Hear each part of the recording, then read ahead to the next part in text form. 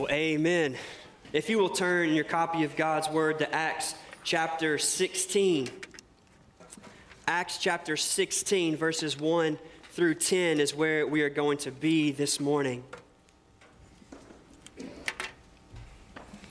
Our text today is the story of God calling Timothy to join Paul and Silas, and God giving them guidance as they began what we now call Paul's second missionary journey. As most of you know, Amanda and I have a precious 3-year-old daughter, Lila, and a 6-month-old son, Joshua. And our 3-year-old is in that phase of wanting to do just about everything by herself. Do you know what I mean, parents? We're letting out a collective sigh together. Just this week, honestly, Wednesday night, it was bath time, and she said, I want to take me a bath, which, of course, means that she wants to do it all by herself. So I said, okay, prayed for a little bit of patience and attempted to just give her directions instead of doing it all for her. See, the bath started with her dipping the rag in the bath and kind of rubbing it, kind of on her like this, trying to scrub herself.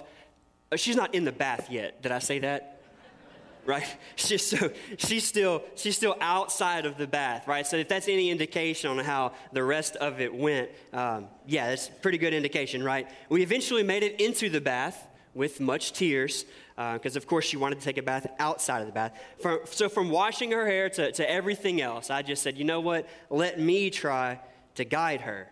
All right, one unexpected result was about halfway through, I had just kind of resting my chin on the tub, feeling defeated, dejected with the dirty daughter in the bathtub.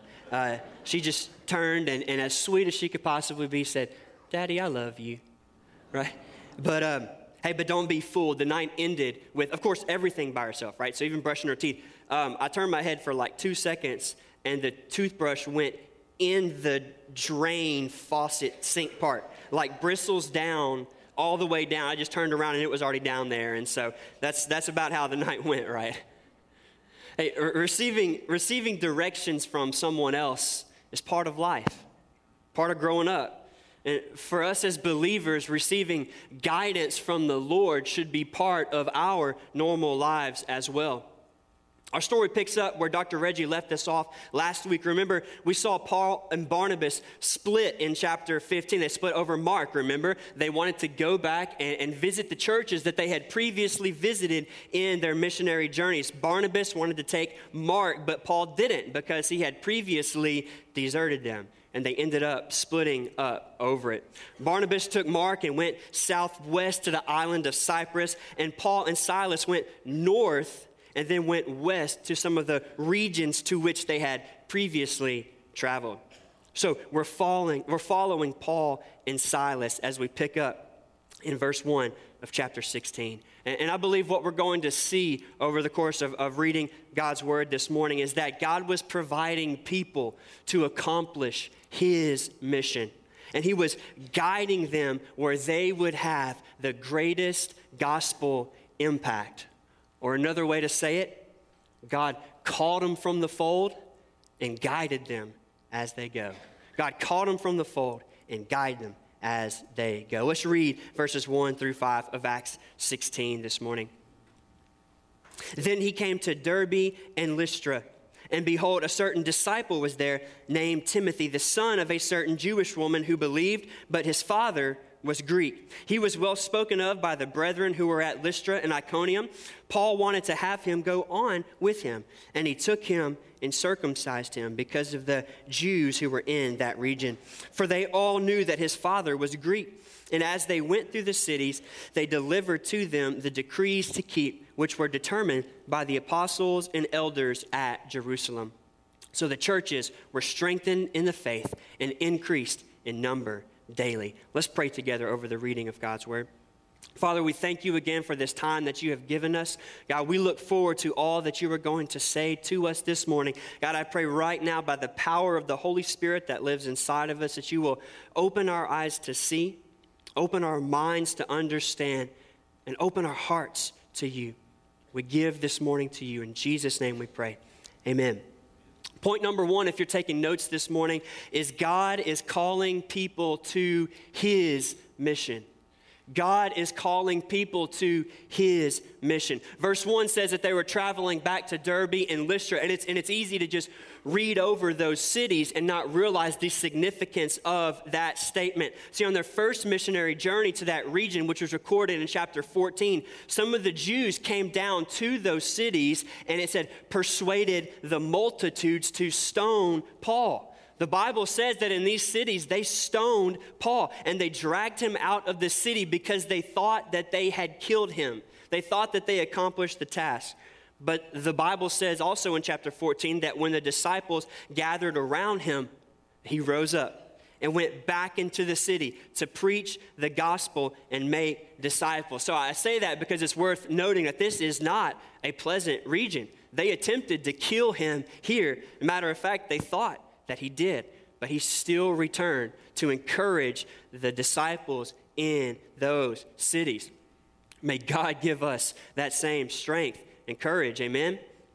It's in this region that they pick up another significant character in the story of Acts, and that is Timothy. We know from this passage that he was a disciple, so he was a believer. He also had a very good reputation in this area. His father was a Greek, it says in the text, which means he was an unbeliever. And 2 Timothy adds that his mother and grandmother were also believers, but they were Jews who had converted during the faith, most likely during Paul's first missionary journey to that region. Paul took special interest in Timothy and wanted to bring him along. Now, at this point in the text, we see Paul do something that may seem strange or it may seem contradictory. Paul chooses to circumcise Timothy. Now, I just want to say real quick, if you remember 2 weeks ago, Dr. Reggie stood up here and talked about me preaching about this, and he talked about me preaching heresy. Now, I think this is a setup, okay? I think this is a setup just between us, okay? He knew what I was going to preach, all right? He assigned it to me. All right? I need some people on my side, all right? I need some people on my side. Where's Dwight? He's got to be at odds or something, right? Dwight, are you on my team? Okay, thank you. All right, appreciate it. This is one of those texts that may seem contradictory at first, but once you dig and once you look at the context and do some text comparison, it makes perfect sense. And notice the key detail that Dr. Luke adds here. He says, because of the Jews who were in that region, for they all knew that his father was Greek.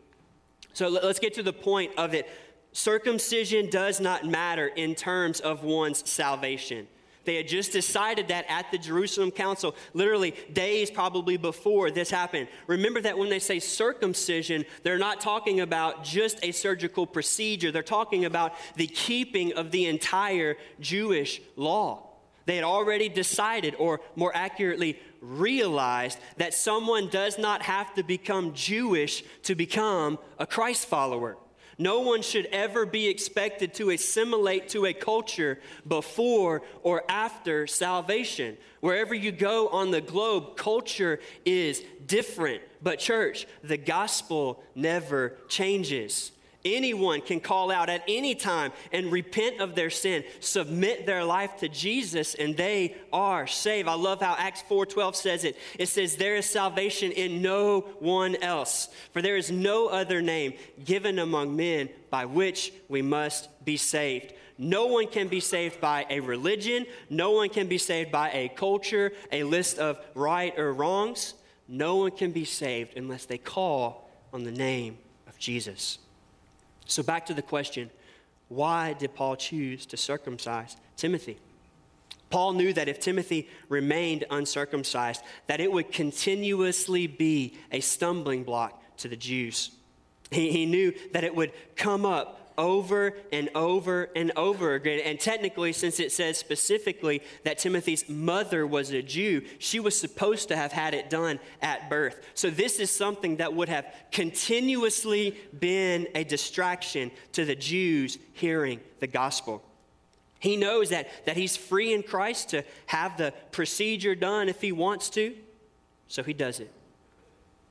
Maybe remembering what Paul wrote to the Corinthian church will add a little bit more clarity. 1 Corinthians 9:19-22. You can just listen to me read it this morning. Paul writes, "For though I am free from all men, I have made myself a servant to all that I might win the more. To the Jews I became as a Jew so that I could win the Jews. To those who are under the law, as one under the law, that I might win those under the law. To those without the law, I became as one without the law, that I might win those who are without the law. To the weak I became weak so that I could win them. I have become all things to all men, that by all means I might save some." Does that give more clarity to our text today? Paul wanted to help Timothy remove anything that may prevent someone from hearing and responding to the gospel. That should lead each of us to consider today, what things are there in our lives that may be interfering with our proclamation of the gospel? I believe we should all take a good, hard look at ourselves and honestly ask the question, is there anything that I do? Is there anything that I say? Is there anything that I post on social media? Is there any part of my culture? Is there any part of my life that would be a distraction for someone hearing the gospel from me? And if the answer is yes, let's take care of that this morning. Now, let's look at some things that we don't do that we should. If you have certain people in your life who God has called you to reach, what would it take for you to be able to engage them more effectively? Remember, the whole purpose of having this procedure done was so that Timothy could better reach the Jews. Maybe it's helping coach T-ball or dance or volunteering at school. Maybe it's learning a skill or picking up a hobby so that you can spend more time with the lost people who you are trying to reach. Short of sin, you and I should be doing everything within our means to build relationships with the people around us for the purpose of sharing the gospel. Whether it's something we need to stop doing or something we need to start doing, let's all ask God to help us how to better engage more effectively. Verses 4 and 5 say they went through the cities, delivered the message that they had decided at the Jerusalem council, and the churches were strengthened in the faith and increased in number daily.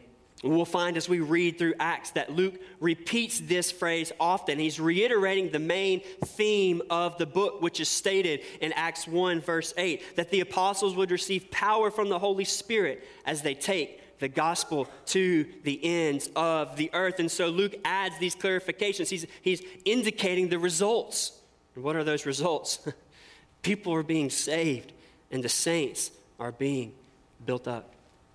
As we go out, as we make disciples here in Ruston and abroad, as we are faithful to do what God has called us to do, He will bring the increase. He alone can strengthen the church. Let's do what you and I can do, what we are called to do, and let God do what only He can do. I have two quick side points from this section before I move on to the remaining verses. One, I believe God is still calling people to the mission. I believe God is still calling people to His mission today. First of all, let me say this. I believe that God's will for most of us is to work in our jobs, to work in our families and the places in which He has placed us, and to view those places as our primary mission field and minister in that context first and foremost. Make disciples in that area. That's our mission. But I do believe very firmly that God still calls men and women to full-time ministry and missionary service. Timothy was one of those people. I am one of those people. Your pastor and our ministry staff are those people who feel called by God into full-time ministry. I would imagine that there are men and women maybe in here today or listening later who feel like God is calling them into ministry. And if I can just speak to you for a second, you will never be satisfied. You will never be fulfilled until you fully surrender to God and His will for your life. It doesn't always make sense. I can attest to that. You won't always know the details. There will be questions that go unanswered, but we must be obedient. The second point from this section that I'll make before moving on, I want to highlight this special relationship between Paul and Timothy. See, Paul intentionally took Timothy under his wing and discipled or mentored him. In the books that Paul wrote to him, right, 1st and 2nd Timothy, Paul calls him his true son in the faith, or his beloved son. Paul recognized the blessing of God on Timothy's life, and he was intentional about investing in the next generation. To those who are more mature in the faith this morning, I ask you, you are Paul in this scenario. Who is your Timothy? Who in the next generation are you intentionally investing in? Who in the next generation are you intentionally sharing your life with, sharing your stories, the stories about how God has been faithful to you? And who are you sharing your faith with in the next generation? Man, I know that I personally have been greatly encouraged by some older men who have invested in me and discipled me whenever I just kind of came out of college. I was so indebted to them. So to my older brothers and sisters, I wonder what would happen if you prayed about God bringing a Timothy into your life. To those who are younger in the faith, you and I need to pray for God to bring mentors like these in our lives. No matter what we think, no matter what we feel, we desperately need and we want people to invest in us. So just to recap, point number 1, God is calling people to his mission, or God calls them from the fold, or the fellowship if you prefer that. Point number 2 is this: God is providing guidance for the mission.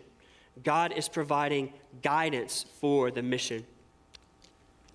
God guides them as they go. What we see in these next few verses is God directing Paul, Silas, and Timothy. And he directs them by saying yes and by saying no. Or you could say by opening and closing doors. Let's read verses 6 through 8. Now, when they had gone through Phrygia and the region of Galatia, they were forbidden by the Holy Spirit to preach the word in Asia. After they had come to Mysia, they tried to go into Bithynia, but the Spirit did not permit them. So passing by Mysia, they came down to Troas. These verses demonstrate God's guidance through a series of no's. From where they were, they tried to go west into Asia, which is modern-day mid-western Turkey. They tried to go west, but the Spirit forbid them, so they turned and went north. They tried to keep going north into another region called Bithynia. But again, it says the Spirit did not permit them, so they went west.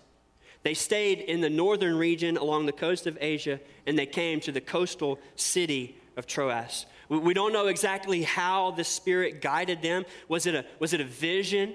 Was it a voice? Or just a circumstance or a general unsettling in their hearts? We don't know that. All we know is that they tried to go in those directions, but God sovereignly directed them elsewhere.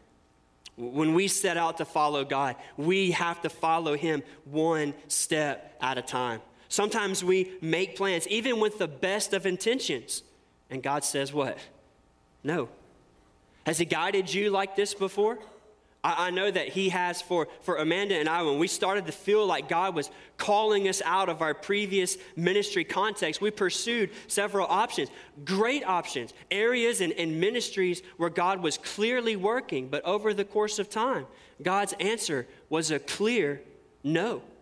For us, that was, maybe a bad timing or usually just a general unease, that uneasiness, that icky feeling that God gives you, that uneasiness in our spirit, knowing that he was directing us elsewhere. I believe this with all my heart. Hear me say this. When God is guiding us, his no now is always for a better yes later. I'm going to say that again. When God is guiding us, his no now is always for a better yes later. And I don't mean this in a weird health and wealth type way. Don't get weird on me today, all right? I'm talking about gospel impact. Maybe you're in the middle of receiving a no and you are very discouraged this morning. It could be a no from a job application or a failed relationship, college application or promotion, whatever it is, you fill in the blank. Being in the waiting is difficult, it's frustrating, and it's testing. But we take comfort because we know that our God is with us and he will take care of us. And he'll place us where he wants us to be in his timing. We have to come to him with open hands and say, God, I surrender. Take me and put me where you want me to be. So God guides by saying no, but he also guides by saying yes. Verse 9, and a vision appeared to Paul in the night. A man of Macedonia stood pleading with him, saying, come over to Macedonia and help us. Now, after he had seen the vision, immediately we sought out to go to Macedonia, concluding that the Lord had called us to preach the gospel to them. Remember, God's no now is always for a better yes later. After wandering around Asia and coming to Troas, I'm sure they were a bit discouraged. In the middle of the night, Paul sees a vision of a man from Macedonia, which is a region across the Aegean Sea. This man is saying, come and help us. Come encourage us. Come assist us in carrying the gospel out in our area. I love what the text says. He says, immediately they got up and went to Macedonia. Not in the morning when they woke up, not in the next couple of days. No, immediately in the middle of the night, they got up and began their route across the sea to Macedonia. Maybe you've heard this phrase before. Delayed obedience is what? Disobedience. I know this urgency to be true in my life. When God speaks and makes his will clear, there's something in me that says, let's go now. I don't want to wait. Let's go now. God expects his children to obey him when he guides us. How has God been speaking to you lately? How is God speaking to you now? In what area of our lives is God giving us clear direction? Won't you respond to him in obedience today? You see, the difficult part is we can't always see on the other side of our obedience. That's where faith comes in. Paul, Silas, Timothy, and now actually Luke. Notice how the pronouns change to we and us. Paul, Silas, Timothy, and Luke, they didn't know how God would use them in this region of Macedonia. But here's a couple of the cities that they would visit. See if any of these ring a bell. Are you ready? Philippi, where we get the book of Thessalonica, where we get the book of 1st and 2nd Thessalonians. Athens, Greece. Corinth, the book of Corinthians. They eventually sail back across the sea to Ephesus, where we get the book of Ephesians. Do you see it now? That not only did they plant churches in these regions, but Paul would eventually write letters back to some of them, encouraging them, from which we now compose our New Testament. Not only were these cities, but these cities were epicenters of culture. What they did echoed around the world. I would go as far as to say, because they were obedient and followed God's guidance, you and I are sitting here today changed by the gospel. Church, God's no now is always for a better yes later. God guided them where they would have the greatest gospel impact.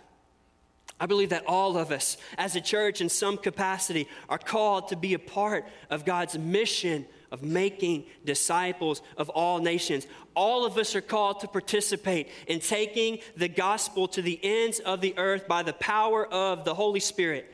Whether that's a short-term or a long-term involvement. We are all called to participate, and it is the most exciting and the most humbling thing that could ever happen in our lives. See, the book of Acts ended in chapter 28 with Paul being in Rome, the end of the earth as they knew it at that time. But the story of Acts is far from over.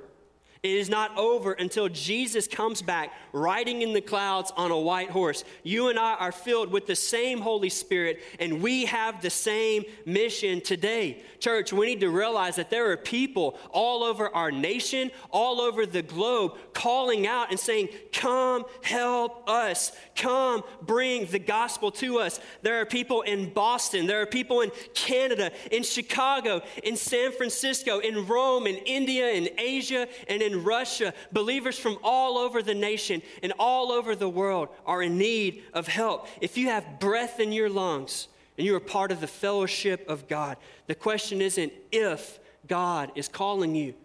The question is, how are you going to participate? I'm so thankful to be a part of a church that is committed to this mission, committed to making disciples and taking the gospel to the lost regions of our nation and the world. We're sending out college students to spend their whole summer in these regions. I was one of those students about 10 years ago. Pray for them. We're sending teams of students all over the nation and all over the globe. Many of you participate by going. Some of you participate by giving so that others can go. Many of you pray faithfully while the teams are out. The main point of our text is just as true today as it ever was. God calls us from the fold and guides us as we go. God is raising up people from our fellowship to participate in his mission, and he is guiding them to cities, areas, regions where they will have great gospel impact. I want to say two things very quickly. One, God does not have to move you away for you to live on mission. I believe that if you are sitting here today or you are living in this area, you're not just here by chance. God has sovereignly placed you here in this moment of time to reach out to the people that are around us, to make disciples, to share the gospel faithfully in all avenues of life, in our jobs, in our families, and to pursue his mission here in Ruston and the surrounding areas. So God doesn't have to call you away for you to step up and be obedient to following his mission. Does that make sense? If you are here, you are called to Ruston. Be obedient to him. The second reason you may not be living on mission is because maybe there's somebody here that doesn't know Jesus. I want to share with you a couple things. Romans 3, chapter 1 tells us that no one is righteous, no, not one. See, righteousness by our standards is different than righteousness by God's standards. All of us have sinned and fallen short of the glory of God, and the Bible says that the wages of sin is death, but the gift of God is eternal life. And John 3:16 says, "For God so loved the world that he gave his only Son." Jesus said, "I'm the way, truth, and the life. No one comes to the Father except through me." Romans 10:9 says, "If you confess with your mouth that Jesus is Lord and believe in your heart that God raised him from the dead, you will be saved." This is the message that we take, church. This is the gospel that we proclaim. And if you're here today and you don't know about where you stand with Jesus, you need to settle this today. I've asked a lot of questions along the way today, so I'll end with these as we move to a time of invitation. What step of obedience is God asking you to take today? How is God calling you to trust him today? During this time of invitation, I want you to come to him with open hands and say, "God, here I am. Use me as you see fit." Let's pray together and you respond as God is calling. Father, we thank you again for these moments that we have. Father, we know that you are moving. We know that you are working. We believe that every time your word is open, that your Holy Spirit moves by the power or moves in power, God. And I just pray that right now you would allow there to be no distractions, God. I pray that we would all respond to you as you are calling us this morning. In Jesus' name we pray. Amen.